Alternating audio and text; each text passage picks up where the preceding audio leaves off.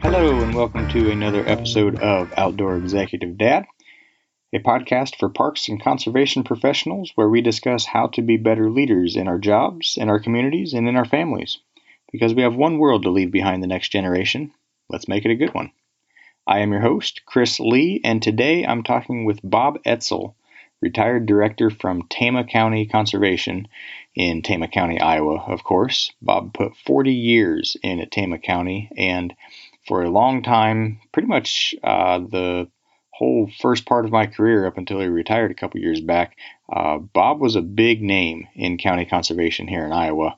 He was a leader in organizing our annual Winterfest conference, which is a all-staff conference that's held every winter, hence the name, and gathers a whole bunch of county conservation professionals from all over the state, and just a really great conference. And Bob did great things in that respect, and in a lot of other ways too. He was involved in a lot of things throughout his years in Tama County and did some great stuff there in Tama County. So with that, I give you Bob Etzel, retired director from Tama County.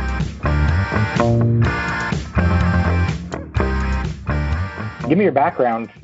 How long did you work in this field? And I know you retired there from Tama County, but what was kind of your history with parks and conservation? Okay. I was.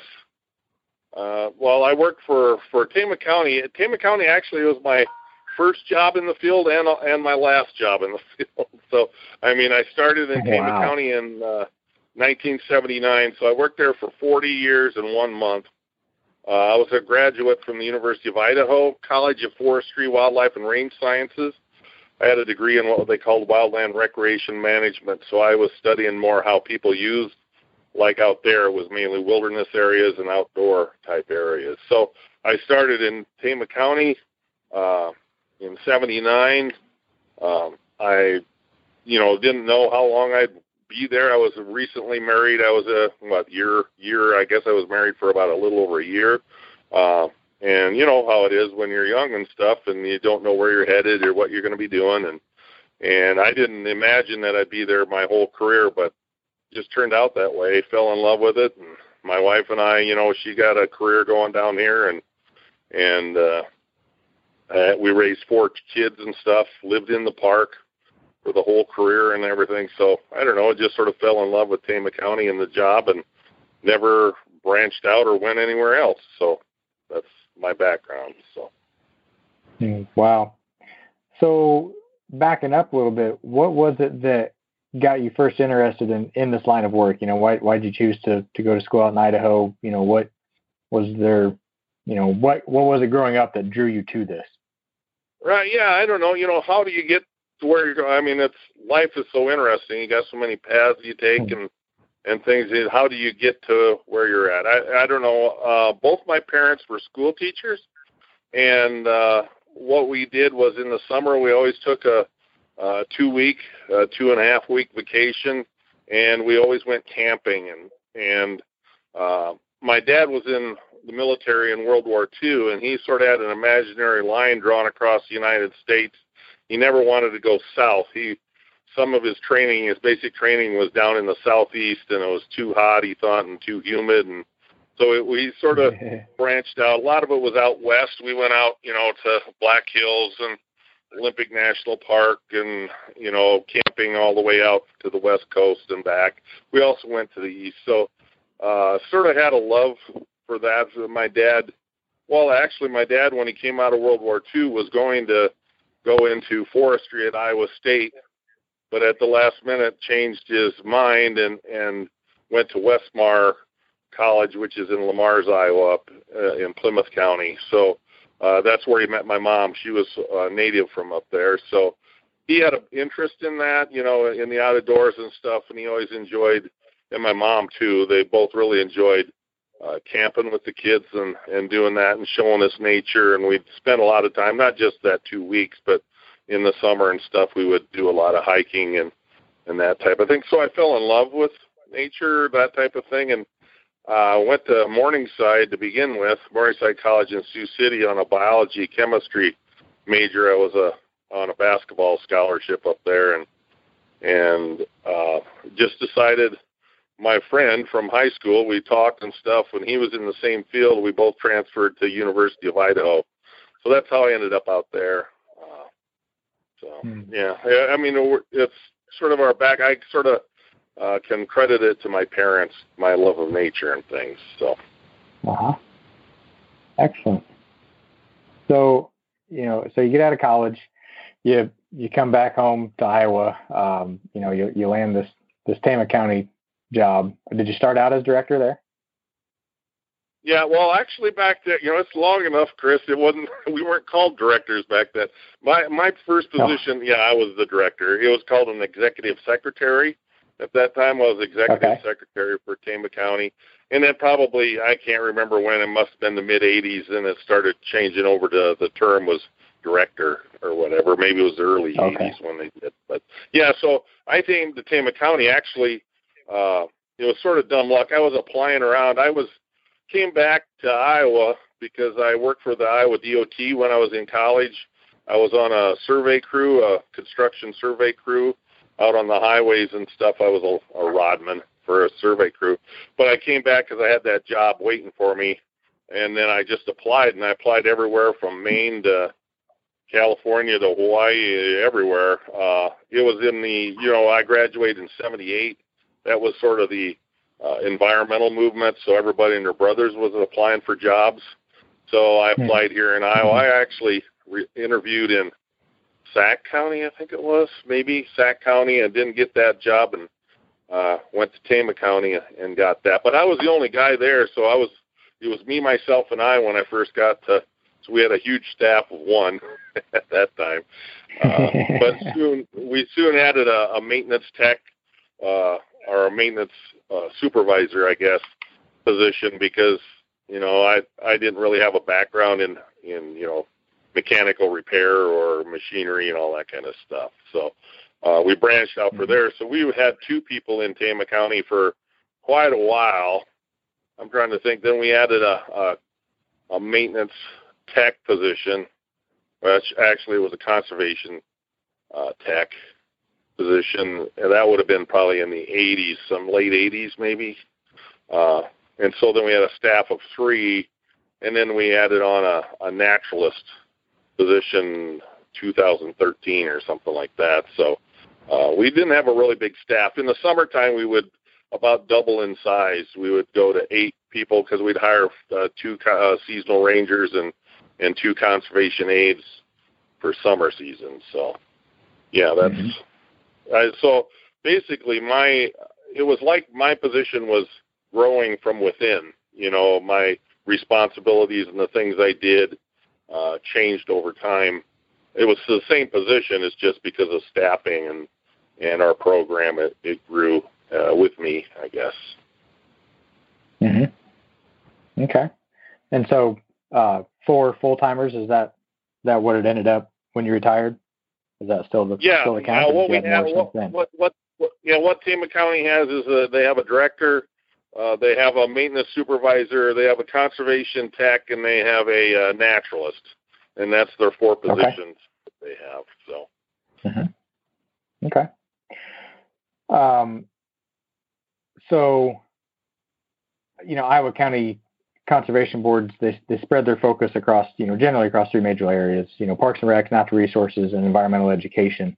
I always like asking what percentage of Tama County's focus was allocated to those 3 components, and how did that change over the years? I know, even today, like some counties barely have an environmental education program. Some counties don't have, nature centers. Others have, very robust EE programs. A lot of them are very parks focused, and not a lot of on the side of natural resource management. And that varies across the 99 counties. How was that split up in Tama County, and how did that change over the years? Well, it definitely changed over the year. Any county conservation board, we have a history, which started in the late 1950s, depending on what county you're in. Our first meeting of our county conservation board was in January of 59. We were voted into existence in 58, the general election of 58. So we started in 59, and like that's the beauty of the county conservation system. The way I saw it was, it was to local people meeting local needs. So they, the county you're in, I'm sure they evaluated back when they started in the late 50s or 60s and evaluated what their needs were in their county. And our first board, their main thing that they felt was important is they wanted to establish a centrally located lake and park facility. So they wanted to provide, opportunities for, camping and fishing and hiking and swimming and those kind of things. So our background in Tama County started in, parks management, basically, because that was we actually had a small park that was owned by the DNR, managed by the DNR, owned by the state of Iowa, but it was a 25-acre park in the northern part of our county that they couldn't take care of any longer. They had no interest. Well, why would the state want to manage a 25-acre little dinky park in northern Tama County? So that was our first area that we had. But Tama County, the Otter Creek Lake, the construction started. The dam was completed in 1970. So that was our first goal of the board, was to acquire property, locate property, buy it, develop a lake, and construct one. So from 59 to 70, most of their time was spent doing that. So obviously our background was in Parks and Rec to begin with. That was our main focus. And I was just basically, the one thing I really enjoyed about my career, this is maybe a little sidelight or something, but when I came in 79, there was still two of the original board members on the conservation board, and they happened to be the two main guys that were really behind the lake park facility and finding the property. They spent a lot of their time, they were young men at that time, running around the county trying to find this land with the vision of a lake park facility. So I had a historical tie to the original roots of the board, which was nice. So wow.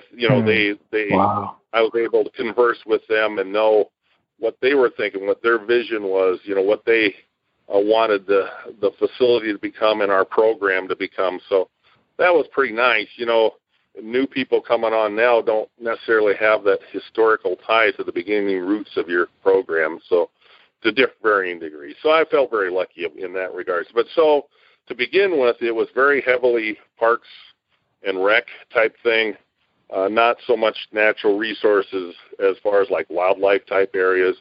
Also in Tama County, we have a large DNR presence with Otter Creek Marsh, which is at the other drainage of our Otter Creek Park. We start up where the creek starts, and the marsh is down where it gets ready to dump into the Iowa River. So we had a large presence of a wildlife, that was a 3,600-acre marsh area type thing. So our goal to begin with probably was 90% or more in Parks and Rec. Any environmental education we did was what I could fit into my schedule. You tried to do as best as you could, and maybe a 5th grade field day in the spring, or some hit and miss stuff with schools, but that's where we started. So to begin with, probably 95 and 5 probably to begin with, or maybe a little more to environmental ed. Now though, we've grown, the program grew. We had a vision. The board and I both wanted to develop a more environmental education presence. So starting back in the 80s, probably mid-80s, we've been working with the supervisors for a long time, trying to convince them to hire another person. In Tama County, I don't know how your county is, but ours is a real rural, conservative county, and boy, they don't really want to add staff on if, they don't have a lot of money floating around that they want to throw that way. So it took a long time, but we weren't making much headway of getting a naturalist on board, so we sort of went at it back-asswards in Tama County. It was sort of like, okay, supervisors aren't going to hire somebody. I had a lot of school teachers in the county that were interested in the little bit I did, and we had a vision of of having a nature center with a naturalist on board. So we went ahead and started raising money in 1989 for a nature center, and we were able to construct the nature center. Let's see, we did it in phases. We paid for everything as we went, so it was all fundraisers, donations, grants to fund that thing. So the supervisors, their support of the project was, they said they wouldn't stop us, but they wouldn't give us any tax dollars to help build the facility. So we ended up, I think it's over $1.7 million, but we had to raise that all. So we started in 89, and we had a shell of a building with the office area open, ready to go, probably by 96 or 7. And then we just continued as we had funds coming in to construct the nature center and the components therein. And we completed the nature center with our final exhibits, our formal exhibit, completed in 2013. 2013, and that's at the same time when we were able to finally get a naturalist on board. So now I would say our environmental ed presence has grown significantly. And so from that 95.5 thing, it probably came, we still are heavier in the parks and rec than we are in wildlife areas, but we do more habitat management and stuff like that on our areas. So we did an expansion of the park property in the early 2010, I think, round. We doubled the park size for taking highly erodible ground out of production around the park and putting it into native habitat and that type of stuff. So we did.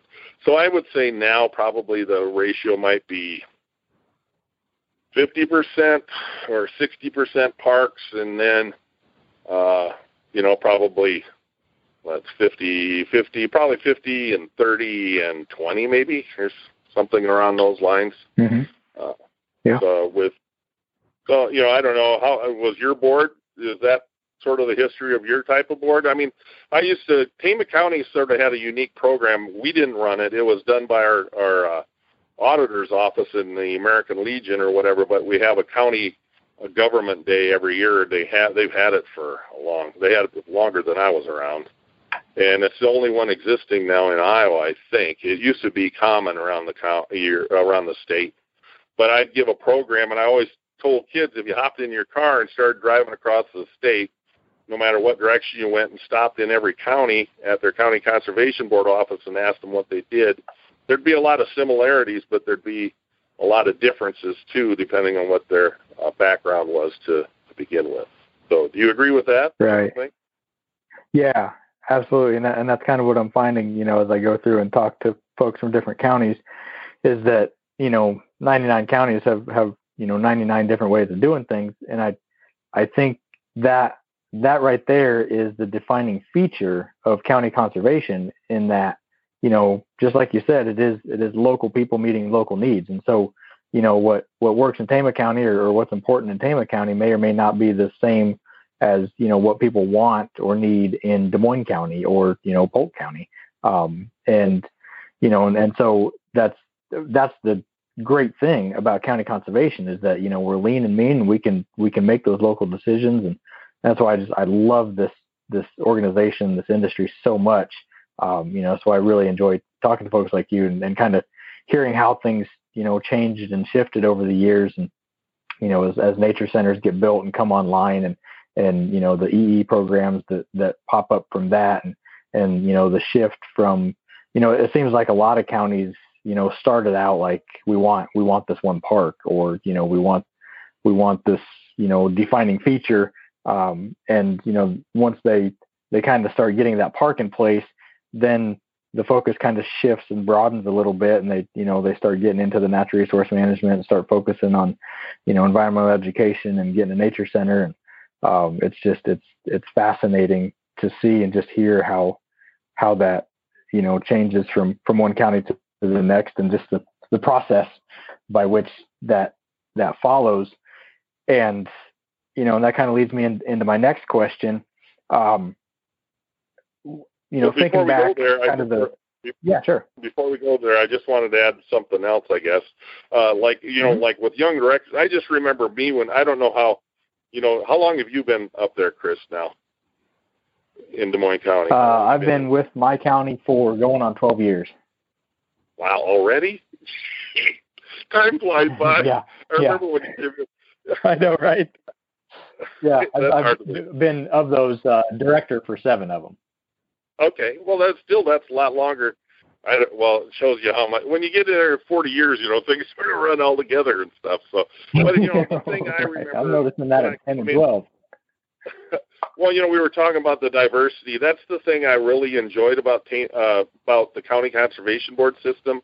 It seemed like, because I had some of the, National Park Service or Iowa DNR or something, but I think on the county conservation side of it, we have, as directors especially, we have so much creative freedom and stuff to, free thinking and to meet your local needs and to be involved on the statewide level and all that kind of stuff. It just seems like the diversity of creativity is so much easier and greater on the county level. I mean, because you don't have to go through 85 million people to convince and things. Maybe that's a little dangerous on the one side, but it's the fun part of being county conservation.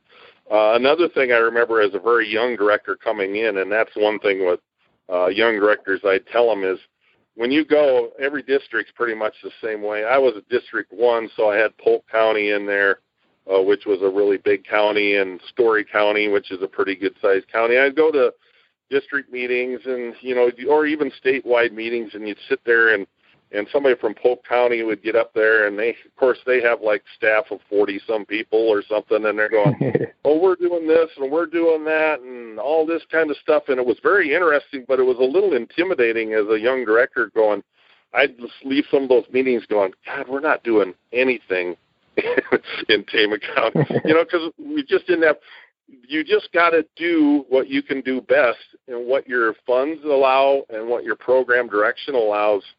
And, take from those bigger counties and any county. That's why I like district meetings. You go around and so you don't have to reinvent the wheel. But it can be intimidating. Did you ever have that type of view when you first came into the mix? Like, wow, we're not doing whatever. I don't know who's the biggest county in your district or whatever, but. Yeah, well, still do, actually. I mean, that anytime you go to a district meeting or you go to these state meetings, we go up to, the fall conference or to any of the ISACs or whatever, and you hear from other counties. But, even in our district, some county, even counties smaller than mine, my county's a population of about 40,000. So, I mean, we're a fairly decent sized county by Iowa standards. And, I look at, we go to these district meetings and hear these projects from these smaller counties, and, and they've got this big multi-million-dollar, lake project going on or something like that. And you're like, man, how are they pulling that off? And but everybody has their time, and and 2 years later, it might be us or it'd be a different county, and and that stuff moves around, and it's I'm on the REAP grant committee as well, and so it's really fun to read those REAP grants and just get a sense of what's going on around the state and the different projects that people are tackling, and it is David taking on Goliath, and they're killing it, they're doing it. And, these little tiny counties building these, world-class nature centers and buying these amazing parks and natural resource areas and just, the programs that they're putting on and the people that they're reaching is just, man, it's awesome. And yeah, it's exciting. It's great. Yeah. So, that's exactly, what we're here for. Along those lines, taking like the 30,000-foot view of your career, what stories immediately come to mind? It could be those big projects or something like that. Thinking back over a 40-year career in the same county, what is it that pops into your head?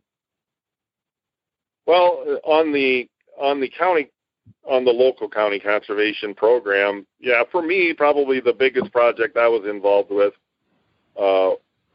First of all, the challenge of, like I said, I had 2 original board members on board that when I first came there, and they were the ones that were very influential in developing Otter Creek Lake and Park, and the challenge and the excitement of carrying on their legacy, so to speak, being committed to that, was a very exciting and challenging thing. And then with the long-term acquisitions to double the park size to help protect the lake in the long term, they basically had a park that was just barely big enough. It was sort of bursting at the seams because they were very conservative and probably only had that much money to buy that much land, and then you throw a lake in the middle of it, and that's, even though it's just a 70-acre lake, it still sort of pushes all the programs out to the edge of the perimeter. So that was fun and challenging. The Nature Center project was really probably the biggest financial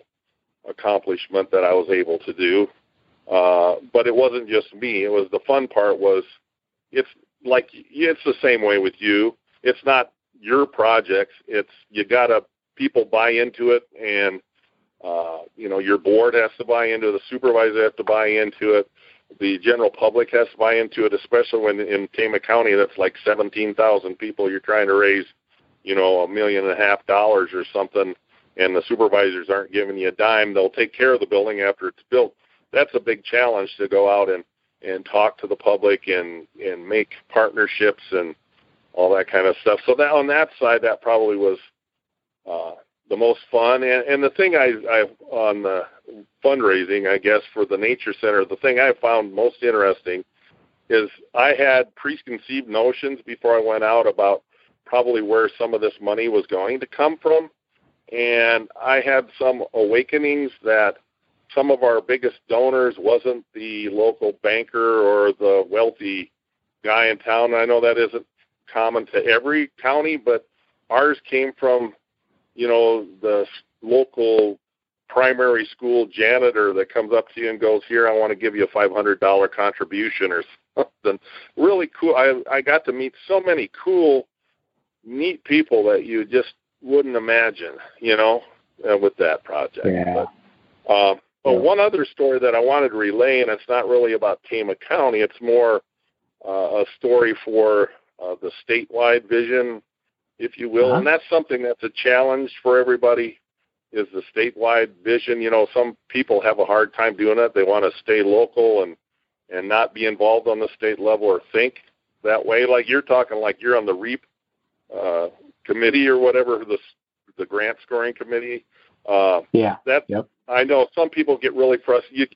When you walk in there to REAP, or when you walk in there Wildlife Habitat Stamp Project, that project that you're bringing in to be scored is probably, your top project that you're working on. It means a lot. You blood, sweat, and tears for that project. You walk in there, and all of a sudden you've got 20 or 30 that are all the same boat. So I know I was pretty, I understand the statewide concept and the importance of our statewide effort. So I just know there was some directors that got pretty upset or, down in the dumps when their project wouldn't score enough to get it, and you got to look on that statewide level. It's very important to have that statewide vision and understand, maybe Chris Lee's project, hey, that is an awesome project. That's, and my project just wasn't good enough, type thing. And I did under REAP for this expansion of our park project. It took me 3 grant cycles to get it in there and finally get funding. I was always just the project out of the money, and Polk County was always ahead of me 2 years running. And it was like, how am I competing against, and it was sort of, I took a lighter high road to it. I understood the realities of the situation, but I'm going like, because I'd see projects, I'd look at them what are the projects coming in? And somebody go, it'd be, let's say over in Harrison County or something, Luss Hills Wildlife Area or something, and then somebody'd have a Fen project or something, or right. Crap. The joke was I would talk to some of the guys afterwards. They go, well, we've been talking about maybe trying to run some plumbing out onto this property and try to make it look like a Fen or something. But, and then eventually we got it. We stuck with it, and I kept rewriting it, and we made different changes to it, and it finally scored well enough, to get funding. But the main story that I wanted to tell you, I guess, is not on that level. It has to do with an individual and Tom Hazelton.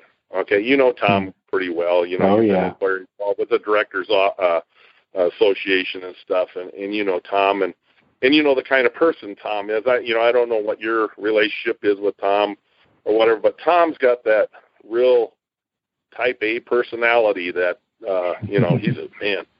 I don't know. He's a force to be reckoned with. I mean, he's like a natural thing, like a tornado or something. I mean, he is so creative. I mean, he is. He's sort of. Yeah. Yes, I know from going around the state and being involved with the association, the employees association. I was in, you know, secretary treasurer 15 years with, and I've known Tom a long time, long before that and stuff. And I consider him a friend. You know, I'm not a drinking buddy of his or a golfing partner, but a professional friend of his. He's always been very respectful to me, and I've been respectful to him. But I know around the state, some people probably are rubbed a little bit wrong by him, or some are intimidated by him. You know, I'm talking the general staff, not all directors. I'm talking all the way down to the, you know, the park rangers and the naturalists and all that kind of stuff. But Tom, he has a belief and a vision that's, I don't know, his contribution.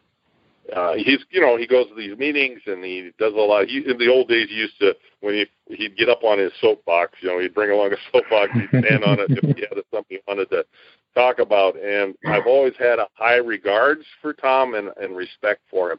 But I'm not always agreed with him.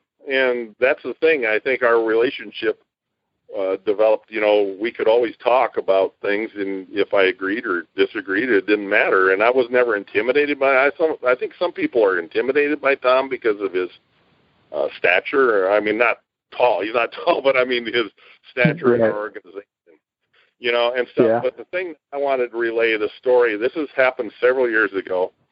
We've been involved for several years, you know, with ICCPE together and stuff, and it was in Waterloo. We were still in Waterloo at the Ramada, and it was, and you know, of course, here's the end of January, and we're outside of the Ramada. He was out there. I forget if we were, if I think I was maybe just getting there. I don't know.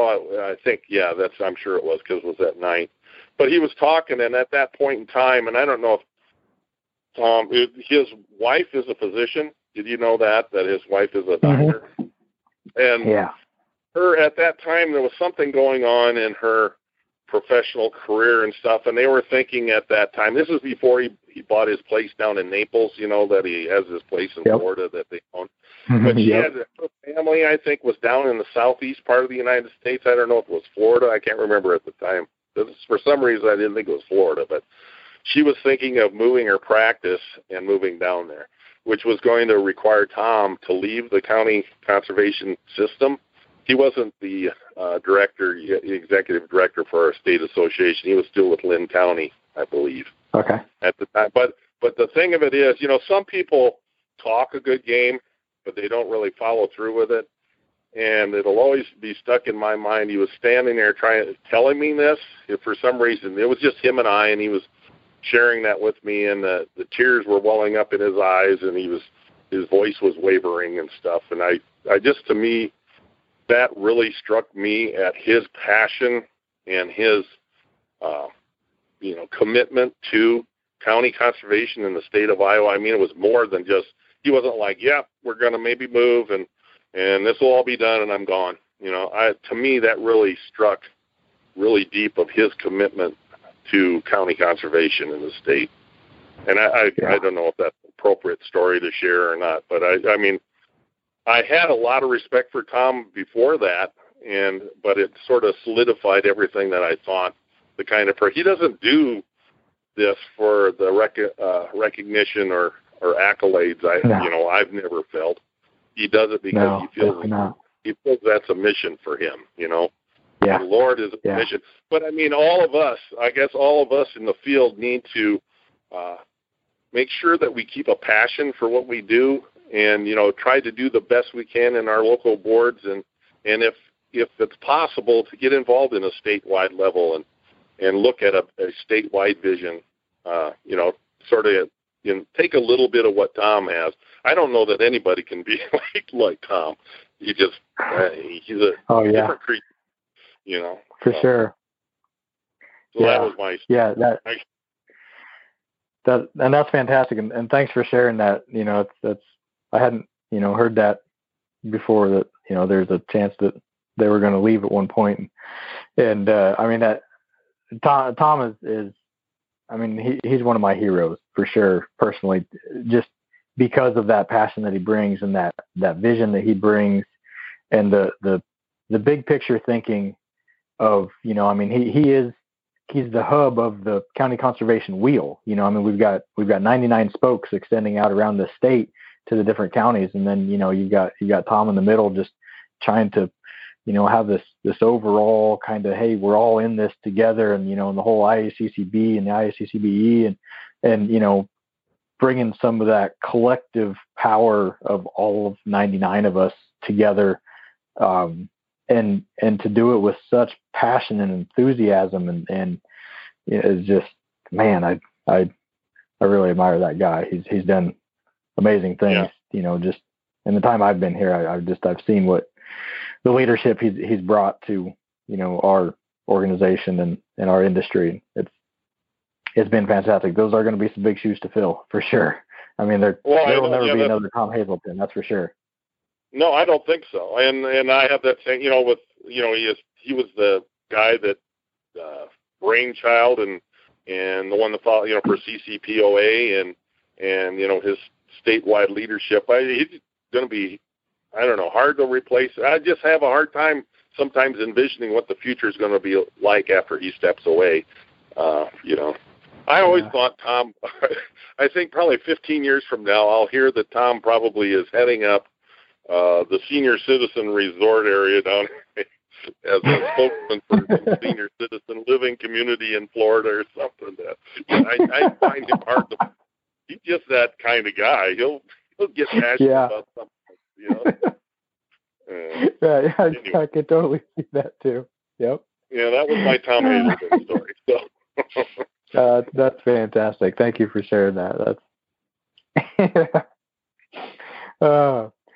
So I want to dig into kind of the nuts and bolts, some professional and institutional insight, and we've talked about passion and that desire to make a bigger impact, and that may be the answer to this question. But what is it that makes you or anybody for that matter stay somewhere for a long career? 40 years in the same county. That's almost unheard of these days. People bouncing around from job to job and place to place. And, right. What is it that keeps somebody in a place like that for such a long career? Yeah, I don't know. Like we were talking, I mean, you stand there. How old are you, Chris? I'm 38. Yeah, you're 38. 38. I'm 67. But I mean, it's sort of like you stand there, and no matter where you're at in your life now, how you sit there and you turn back and look at the path and you go, how did I get here? It's just, I don't know. When I got there, I think it was just sort of a perfect storm type thing. I was newly married. I was a year in. I didn't have any children yet. And then my wife was starting a career as a nurse. She was going to school when we first got there, and pretty soon you got a few kids. Now we ended up with 4, but I mean, by the mid '80s we had 3 kids, and my wife had a nursing career, and I don't know. When I first came to Tama County, like I said, I was the only guy working, so I was the director. I was doing all the park ranger duties and all that kind of stuff. The first 2 summer seasons that I was there, I took 2 days off for the first 2. I was on 7 days a week. I was working close to 80 hours every week for the first 2 years during the warm season. Anyway, looking after the summer staff and the maintenance stuff and all that kind of thing, and I loved every minute of it. I mean, and then pretty soon 5 or 10 years have gone by, and I guess I always liked working. I like working with my board members. I like working with the board of supervisors, even though we don't always agree, and even though you got unique personalities. And I don't know, I just sort of fell in love with the place, what I was doing. I felt like I was doing something good for Tama County. I felt our program was a positive for our community, our county community. And then I don't know, I just never felt a desire to go, I've had enough of this. I mean, everybody has that. We had a a big hog confinement that was going in next to our park. This had been years ago, and the board basically fought them tooth and nail. That was back when the hog confinement thing was the big battle around the whole state. I mean, it wasn't unique to Tama County, but we got knee deep in it, and we had an attorney that was an attorney for the county as a whole, actually for our state, for our insurance pool that we were involved with, and I know he got in some hot water, and I had a farmer come into my office before a big public meeting that we were going to a hearing. He told me that I shouldn't go, or I was going to get fired. He was going to make sure I get fired, and I never felt intimidated by that. I said, well, that's my job, and my board needs me there, so I'm going. And you think things like that might sour a person, but it really didn't. I just made me think what we were doing was all that more important. I don't know. How can you, you know what I mean? I guess because the family situation was happy. My kids were growing. There aren't very many kids that get an opportunity to grow up inside of a park. That's a unique living situation, and my wife's career was taking off, and she was doing really well, and I don't know, just everything just sort of, why mess this up? Why go somewhere else? You know, I probably could make more money somewhere else, but would I be as happy? I don't know. Mm-hmm. So that's how I stayed there. Yeah. So it sounded like, you know, it certainly had its share of challenges, but that was almost kind of one of the draws of the job. Is, you know, is taking on those challenges and you know, working for something bigger. Exactly. It was you know, inspiring me and challenging me at the same time. And I mean, that we're humans, and there's a lot of things that go on and stuff. And that hog confinement situation was a really interesting thing to work through. But that was probably and for a couple of years after that, I know there was some farmers in the area that were trying to get me to lose my job, you know, for some reason. I don't know why. They didn't have anything personal against me. And then down the road, it was sort of funny because there was a railroad trail in the northwest part of our county, and one of those farmers ended up becoming a good friend of mine. As far as, you know, I don't hang out with him, but I mean, very friendly and a really amiable situation. But it was like just a decade before, you were trying to get me to lose my job. You know, what's that all about? That's the way life is. Yeah. Funny how things go full circle like that sometimes. Yeah, it is. You mentioned, you know, dealing with supervisors and board members. So have on the board side of things, you know, I know having a supportive board is critical to, you know, the success of a director or of a program. You know, do you feel you had a supportive board for most or all of your career? Yeah, I was very fortunate, I think, because, you know, you're the same way. You go to state meetings, you chat with guys and gals, you know, the directors around the state, and you're hearing some stories, and you're going, holy cow, I'm glad I don't have that going on. But I had really good board members. The main thing to make a good board member is if they understand what their role is. I know there was a big period of time, there must have been a lot of conservation boards having problems where they were trying, like on the board member side of it, you know, trying to train them the difference between what a board member does and what a director does, you know, and what the staff is doing, and trying to make clear boundaries, you know, because I know there was some counties, like I heard horror stories of a director would tell his small staff to go, well, we'll go up to this park and mow, and then when you're done there, we're going to move over to this place. And the director might swing out to check on the crew later in the day, and they're nowhere to be seen. Well, one of their board members came and go, what are you doing here? You need to be over at this other park, you know, and those kind of situations. But no, I felt really lucky. Towards the end of my career, I did have my worst board member on the board. She finally resigned probably just 6 or 8 months before I retired, but she was just a work. But, I mean, it was, as long as the majority of the board was, you know, in support and stuff, she just made my life a little, for instance, I've been doing it for 40 years and stuff. And when we get a budget, I present budgets to my board, and they approve it, and then I go to the Board of Supervisors with the budget, and once it's approved, there's certain aspects of that budget that I feel I shouldn't have to come back to my conservation board and go, well, we need to buy 5 gallons of paint, and we need to buy this, some screen doors, and I shouldn't have the board. That isn't a board decision. That the budget's already been approved. If I'm within the budget, I should be able to do that. But she was like, right. We had some signs we had to buy from Iowa State Industry. We do that on a regular basis. We go through and do an inventory and go over low on our wildlife, the hunting areas, the public hunting area signs, and and we need a couple stop signs, and we might need a yield sign or something like that. So we go ahead and order. And I remember distinctly, she at one of the board meetings, she goes, "I think we need to, as a board, to discuss this purchase." And I go, "It's in the budget, and I should have, if I need to buy toilet paper, I'm not going to come to you guys and ask if it's okay if I buy toilet paper." So, you get that kind of stuff. Have you had any problems with any of your board members, in the 7 years that you've been director? We've had instances where, we haven't necessarily seen eye to eye on things, but, we've always, once the decision has been made, it's 100% support. And so now supervisors is a different story.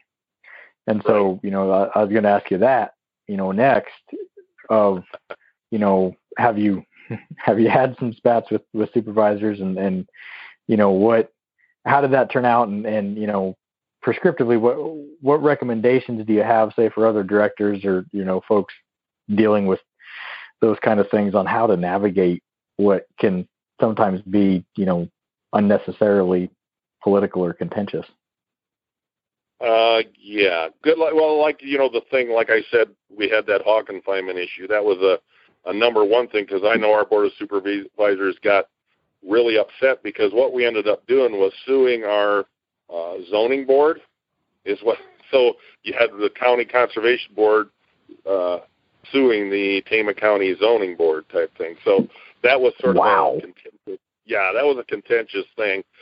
But the Board of Supervisors, their head guy at that time was from Gladbrook area, and he was very progressive in thinking, so it was sort of like they understood what we were doing and why we were doing it. They weren't overly happy with it, but they weren't going to try to step in and stop us, because, like I said, it wasn't that argument or that discussion was going on statewide.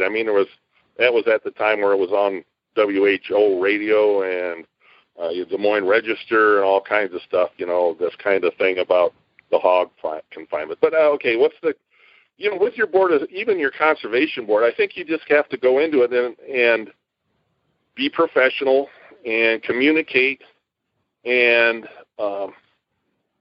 you have to be patient and understand too that your situation in Des Moines County is different. Probably going to be your different environment there, that you're dealing with your supervisors. You're dealing with a history maybe between the conservation board and supervisors. We had a pretty good working relationship.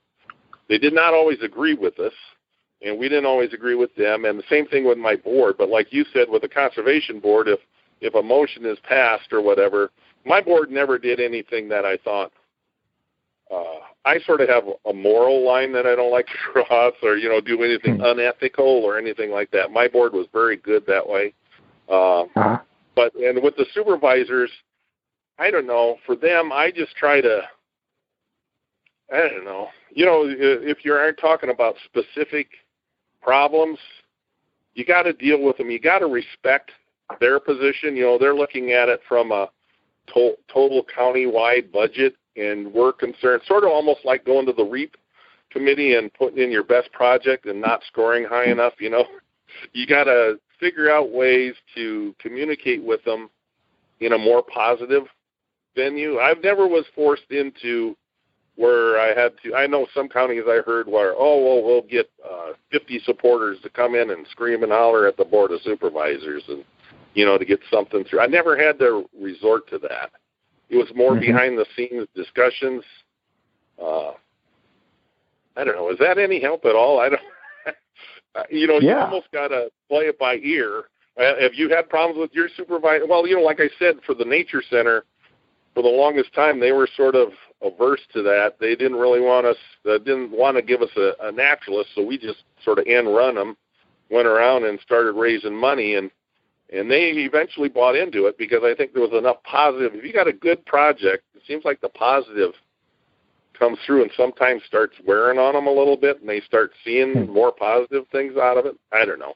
Yeah. But what doesn't work is you don't want to ever get in a situation. I've had individual supervisors that disagree and maybe even voice something that's contrary to what we believe in or what we think is important, and you have to try to work with that individual. We have a 3-member supervisors. Do you have 3 supervisors? Yeah. Yep. We have 3. Yeah. Some counties have 5, but 3. The thing that was frustrating for me in my career was like with trying to get a naturalist. I'd work on them and I'd give them information and we'd talk behind the scenes, and you'd think you're just about getting there, and then they'd have an election and one of them wouldn't run or whatever. And then all of a sudden you'd have to change over the dynamic, and then you're back to square one. You got to educate them and stuff. So right. Yeah. Also, the thing I think, and I know not all directors are going to be there very long, but you've been there 7 years. Your board of supervisors have known you for 7 years. I feel strongly that as a director, you need to be consistent. You need to be ethical. You need to be understanding of other people's views. And also, like every year when I go in and do budgets, I always told them, this is not what we want. This is what we need. And after a while, I think they just knew the kind of person I wasn't going to try to pull the wool over their eyes or, screw them over or get them in hot water type. There's a trust that has to be developed over time. Do you agree with that or not? Yeah, that's a very good point, is, establishing that trust. And, it isn't always going to go perfectly, and they're not necessarily always going to agree with you, but, as long as you're operating with integrity and, and being forthcoming with, what it is you're asking for, that's kind of been my experience too, is that you lay it all out there and then you hash it out.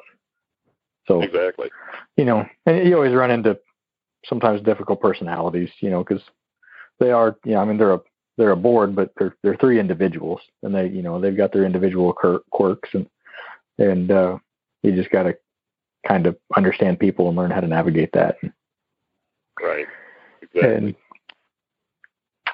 so along those lines of, operating a department, what are some things, looking back that you did that really benefited the organization? Just, I'm thinking operationally, like I'm looking for, tips or tricks here. Obviously the building a nature center and, growing an EE program, that's a big thing, but there's some little things looking back on, like, man, that was a fantastic decision. Or contrarily, is there anything that at the time you thought was a great idea that turned out, wow, that probably shouldn't have done that, or that didn't work out like I thought it was going to, a favorite mistake that you learned from? No, I never made any mistakes. It's almost too many to number. It's sort of like I've told people, after you work a job for 40 years, I felt like when I retired, I was probably about 2 months behind on everything. I don't know. It just positive-wise, it isn't a big deal. The thing is, and maybe somebody your age, it's hard to envision, but, when I came in as executive secretary or director, basically, I had a manual typewriter. It was a manual typewriter. And so every document that I typed, if I typed to each board member a letter, it was, to put their name on it and stuff, I had to type five letters to send out to them and stuff. So here I had to, and then I went back to it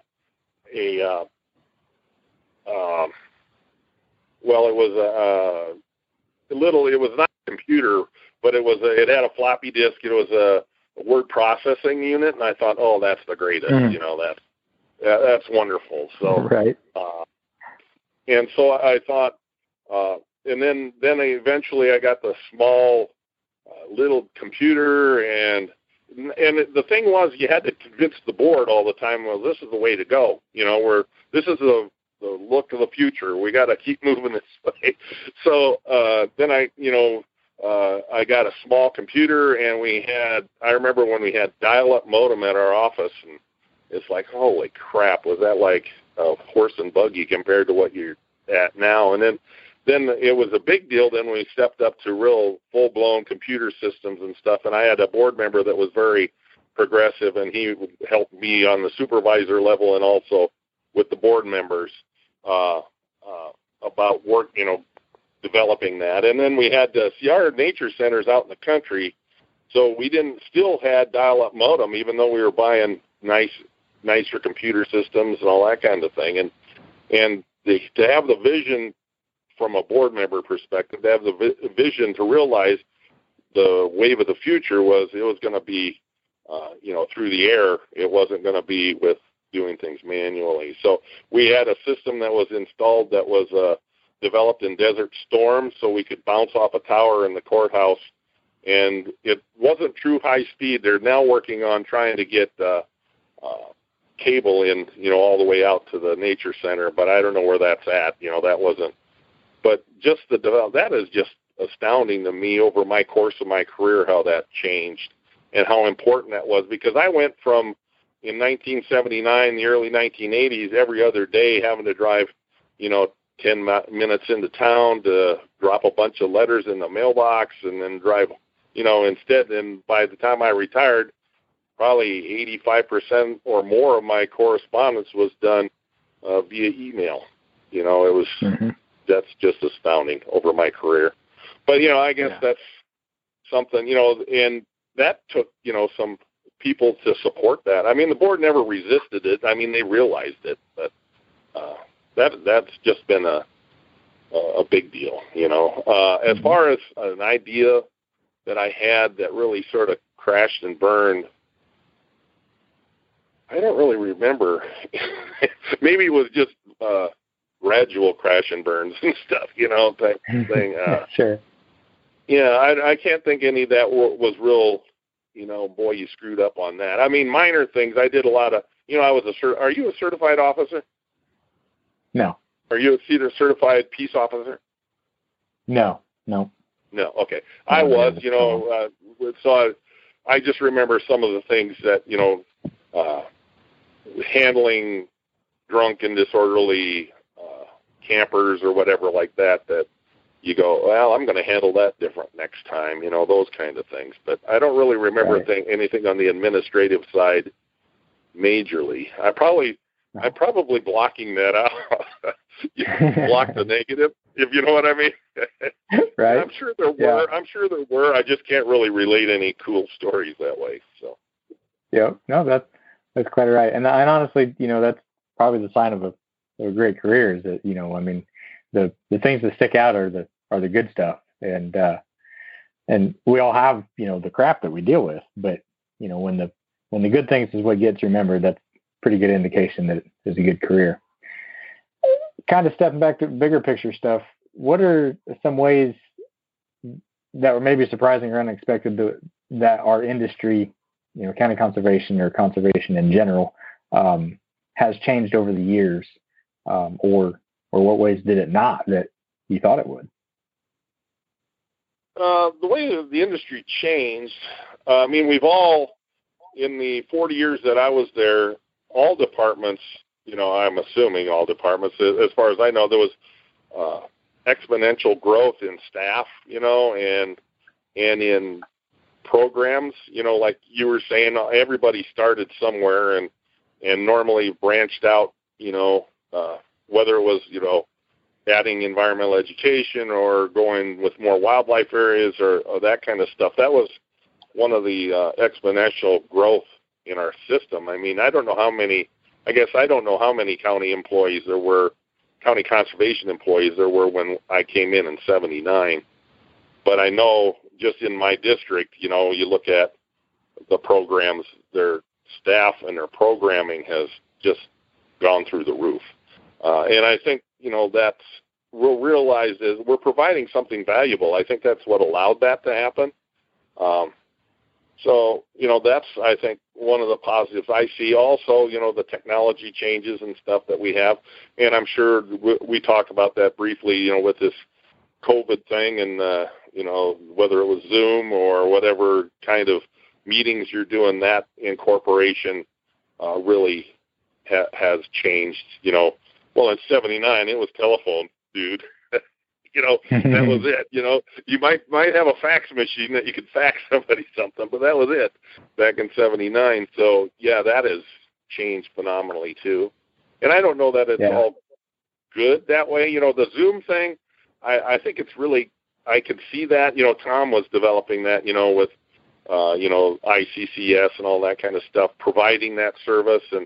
And before COVID hit, I'm sure it was used somewhat, but not as much as what he foresaw, and boy, thank God he had that in place. But right, I have a hard time because of my long involvement with ICCBE. I'm a kind of guy that does better when I'm sitting with someone and looking across the table at them, and I can read them and communicate better, and I get to know people that way. I can understand to save money and time to do these Zoom meetings, but I was reading here recently, they were saying those meetings don't develop relationships, and sometimes not as deep of, you can't have the same kind of discussion as you have if you got 8 people around a table or something talking rather than 8 people on a Zoom conference type thing. You just don't get the same exchange, the value.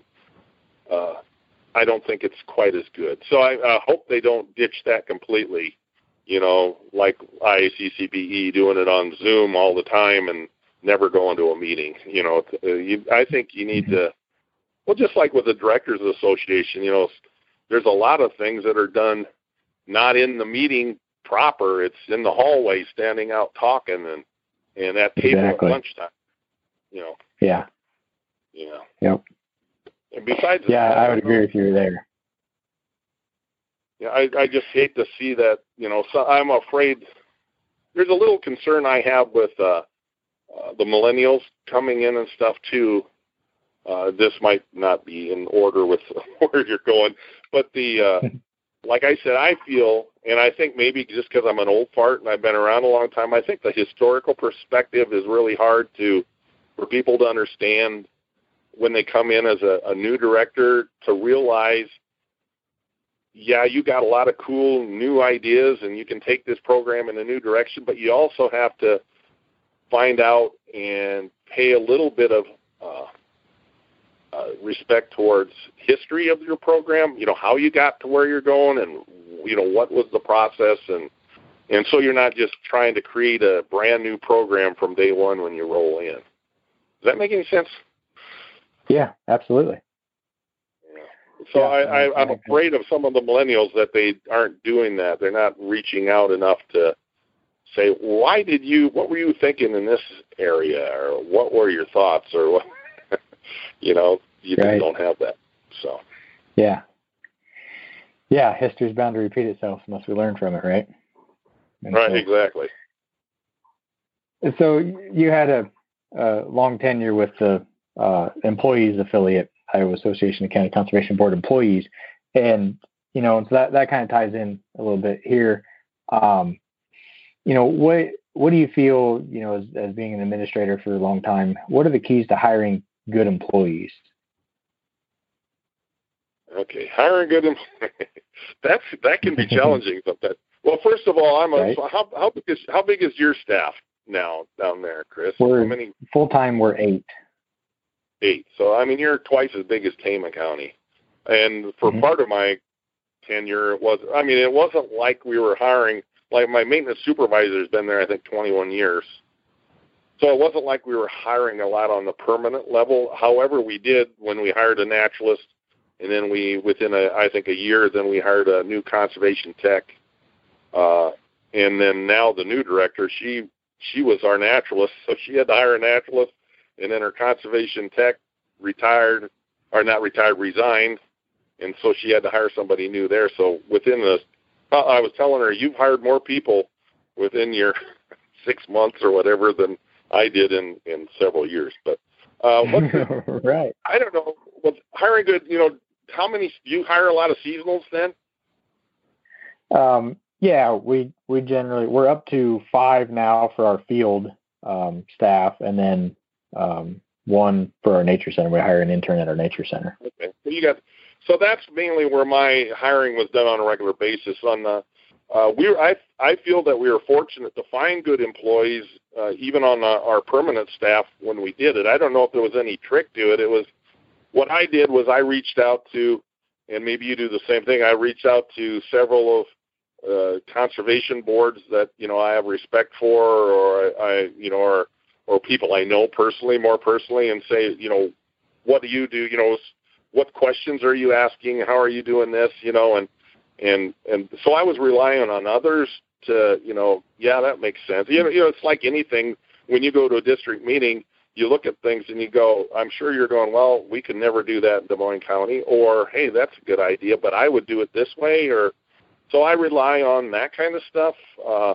Also, just, advertising properly, not trying to stay local. Some counties run into that, well, we only want to hire local people. So, well, that sort of restricts your pool somewhat. I don't go nationally, but we go around the state, people applying. For summer staff, it's just sort of you're taking a read on the person that's sitting across the table from you and trying to make sure that they meet your requirements as far as driving records and all that kind of stuff, and seeing if just sort of read their character. I don't know. That way. I don't. With summer staff, I've had pretty good luck, but some years you have better luck than others. I'm sure you're probably the same way. Yeah. And if you're hiring 6 people, like you said, or something every summer season, it's like, I don't know. And has your pool really shrunk down, or your number of applicants, or not, for summer staff? Yeah, for our summer staff, we hit a drought there for a couple years. We've managed to bump it back up here probably in the last 2, but that's largely due to I'm re-recruiting. I'm bringing several of these guys back on, and then so I'm trying to kind of build in a promotional system. You hire somebody on there for their first year, and if they're good, you really try to bring them back, give them a good raise, and give them even $1 raise or something, bring them back the following year, and then talk to them and say, hey, do you have anybody you recommend that would be good from this? And I would say most of my good ones, my highest functioning seasonal staff, have all come from some sort of recommendation from somebody, either some other kid that previously worked for me, or some seasonal that previously worked for me, or on a recommendation from another county or something like that. And honestly, the same would hold true for most of the last few of my full-time staff, actually, because we've had a lot of turnover in the last several years within our department, and some of the best hires that I've made have come because of that network, and that, I think, is I wanted to say I appreciate your work on the employees affiliate in having that network in place, so that we can talk with other counties and share those ideas and say, man, I had this really great kid work for me last summer, and he's looking to get some experience somewhere else. I'll let him know you've got a position open, and just that collaborative nature of our industry, of the county conservation world, is just so effective in so many ways. I love it, like you said with the Zoom meetings thing, you're right. The value of conferences and meetings and get-togethers is those conversations that happen over lunch, or during the social hours in the evenings, and that's where the real work gets done, and exactly. You can't replicate that digitally. Right, exactly. So I don't really have any great pointers.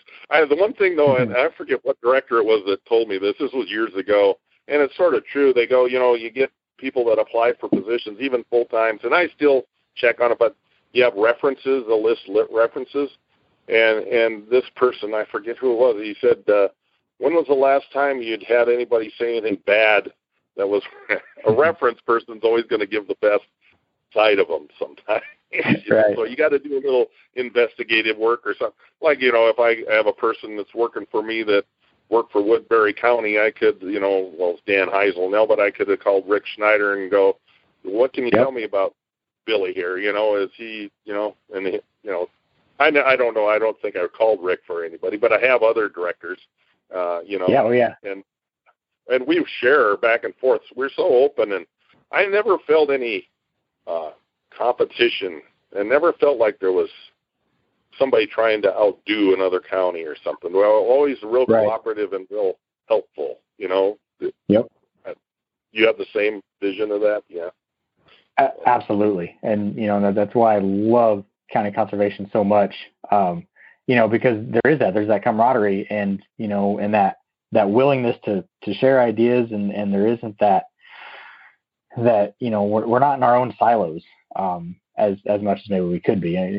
We do operate within our own counties and stuff, but just like you said, I have if I get an applicant and I see another county conservation board listed on there, I'm calling that director. Whether they've got them listed as a reference or not, I'm calling them because exactly. I know they're going to shoot me straight because we're all watching out for each other. And exactly. We're in it together, aren't we? Yeah, absolutely. If one county succeeds, we all do. And you don't see that in a lot of other industries and a lot of other organizations out there. You have kind of this, this is mine and this kind of infighting, and it's a detriment to effectiveness. Right. So, but yeah, that's been hugely beneficial for me. That I can't think of a director out there that, wouldn't pick up the phone if another director called and and shoot them straight. And it's a good way of weeding out not so much weeding out. Well, I guess it is kind of weeding out, but it's going to rise the cream to the top. If you got a really good seasonal kid that, wants to get into this industry, going out and getting that experience in multiple counties and building that network, getting to know directors and other staff around the CCB world and proving that they're good, that's going to pave the way for them getting jobs. If they really want to get into this, because more so in our world than probably any of the others out there, we are so collaborative and we want the best for the other counties. And so, there's been numerous times that I've had directors be like, oh man, you got to hire this one. And that bodes well for everybody. It makes everybody better. Exactly. So kind of winding down here, just kind of wanted to get some personal insight from you. Are there any books that, say you've most given as a gift or that you felt really influenced you? Are you much of a reader? I'm a big fan of books, and so I always like getting recommendations from those that I talk to. Well, book-wise, relative to, I was thinking about that. I used to read a lot, books-wise. It seems like in recent years I've spent more time reading, magazines like Outside Magazine or something like that, and that's an excellent magazine, by the way. I don't know if you're familiar with Outside Magazine, but it's more of I sort of, back when I was in college, I started reading that magazine. So, but books-wise, recently I haven't really been reading books. I mean, from what regards? I guess for me, you mean for what are some? What was that? What is the book you've given as a gift? I don't normally give books as gifts. One of my favorite books of all time is Les Miserables, but that was written back in the 1800s. Doesn't have anything to do with conservation, but that was one of my favorite books. Yeah. So, I mean, I'd recommend that book if you've never read it.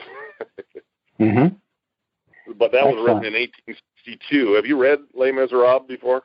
I have not. No. It's written by Victor Hugo back in 1862, and when I'm reading it, it's almost like, it's unbelievable, like it's almost made like a movie script or something. It's just like the guy could see way out into the future with my head. Another guy I like is, his name is David Quammen, and he actually wrote for Outside Magazine, and he has a book called Natural Acts, and that didn't really influence me as far as, it was just something of interest. And then the book Natural Acts, it's a bunch of short stories basically that he has on different environmental or biological things. It might be hypothermia, it might be whatever, but his writing style is very, very good and informative and stuff. Another one, I'm a certified officer. Another book I found was William Queen is the guy's name. It's called Under and Alone, and it's a true story about he went undercover out in California with the motorcycle gangs. It wasn't Hell's Angels, it was a different one, but that's a pretty darn good book. And then I also just like, and it's not for reading purposes, but are you familiar with the Stokes Field Guides at all? The animal behavior and tracking. Oh yeah. I had that, and that was the coolest. That was for a family. That was really cool. We had, of course, I lived at the park, and one year we had a pair of foxes that took over it was a badger den, is what they did, was took it over, but we could see it from our kitchen window. So my dad at that time, he was alive still. He was probably in his late 70s or early 80s and stuff, but we used to like to sit at the kitchen table, and when he was there, and we'd with binoculars and watch these fox and everything. But that book, that book had when the last day you'd see the female fox before she went down to have the babies, and when she come out, it was to the day that thing documented was just perfect. So it was like it was just really awesome. Yeah, that was a pretty cool book. But I was able to. Lots of times I have books that I find interesting, but I can't apply them to what I'm doing. But this was just really cool. Yeah, just watching those. Yeah. Books. But yeah, so those are just a few books that I've read. I used to read a lot of classical literature and stuff, but yeah, I don't know now. And with the internet and stuff, I find myself sometimes reading more stuff on the internet. It seems like than even you can get access to research documents, all kinds of stuff just on the internet. So yeah. What interests you? What kind of books do you read?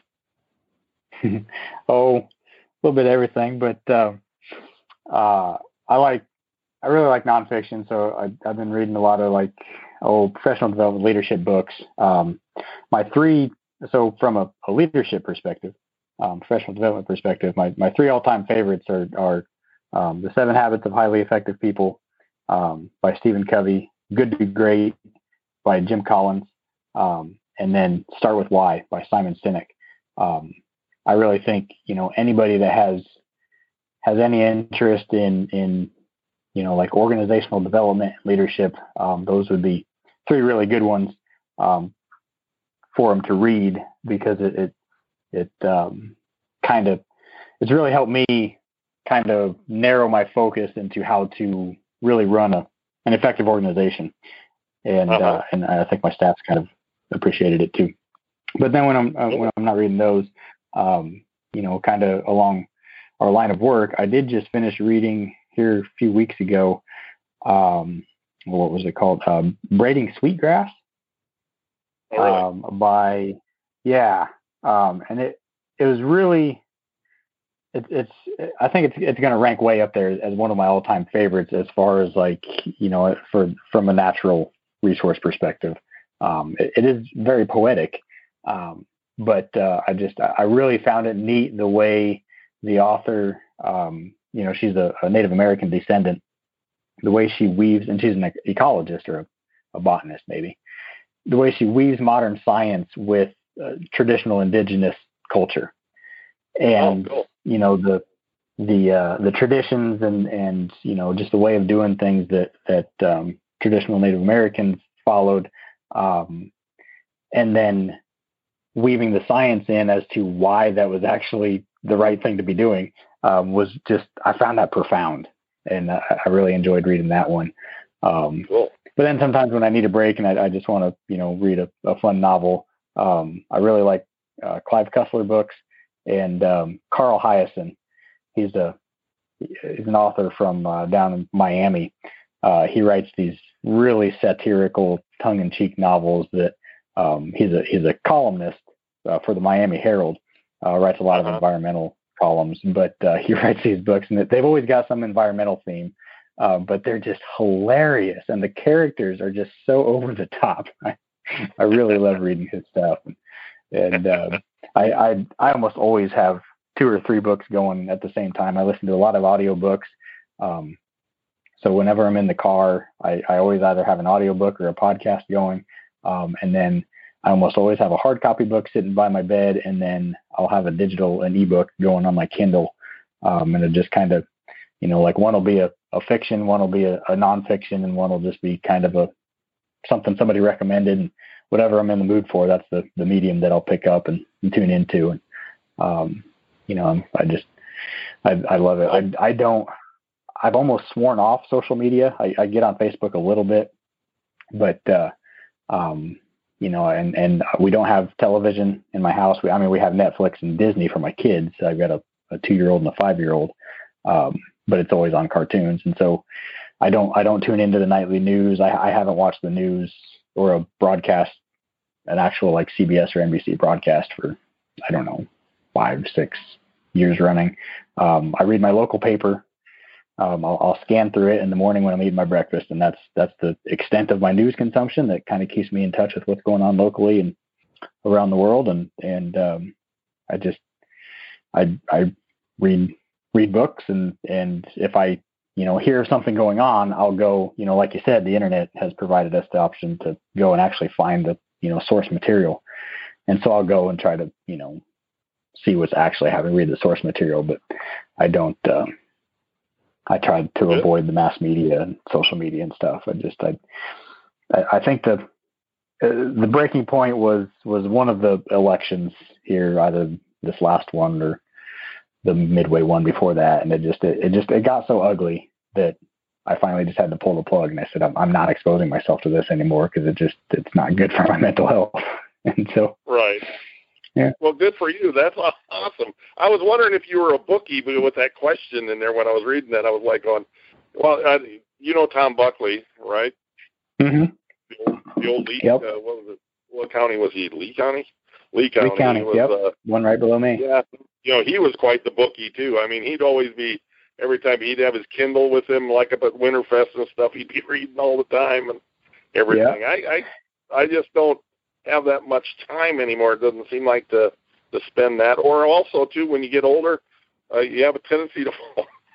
I'll read a book and I'll fall asleep then, when I'm going to bed at night. Or I used to be able to read for a good hour or so. Now it might be 20 minutes and I'm out of here type thing. Yeah.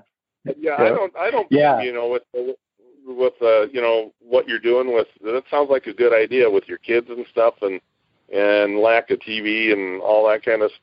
Maybe I do too much of that. I don't know, but that, that's good for you. That's awesome. So. Yeah. There's a line there, and I'm probably way behind it. My wife, she modulates our household average, because, she's on Facebook all the time, and I don't know. Snap. Well, my wife is the same way. I'm not on Facebook that much. I just like to, there's a few friends from, around the county conservation system. My friend, friend on Facebook, and I like, Dan Cohen's one.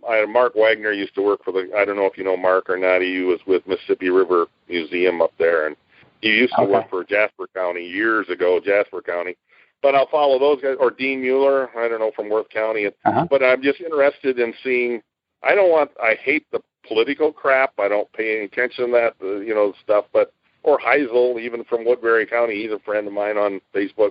But I enjoy their family pictures, or, they're doing this, or they got a dog, like Dan Cohen's got a new dog, and he's taking a lot of wildlife pictures and stuff like that. Then I like to check those out and stuff. I find that interesting. But I have no interest in the political side of it.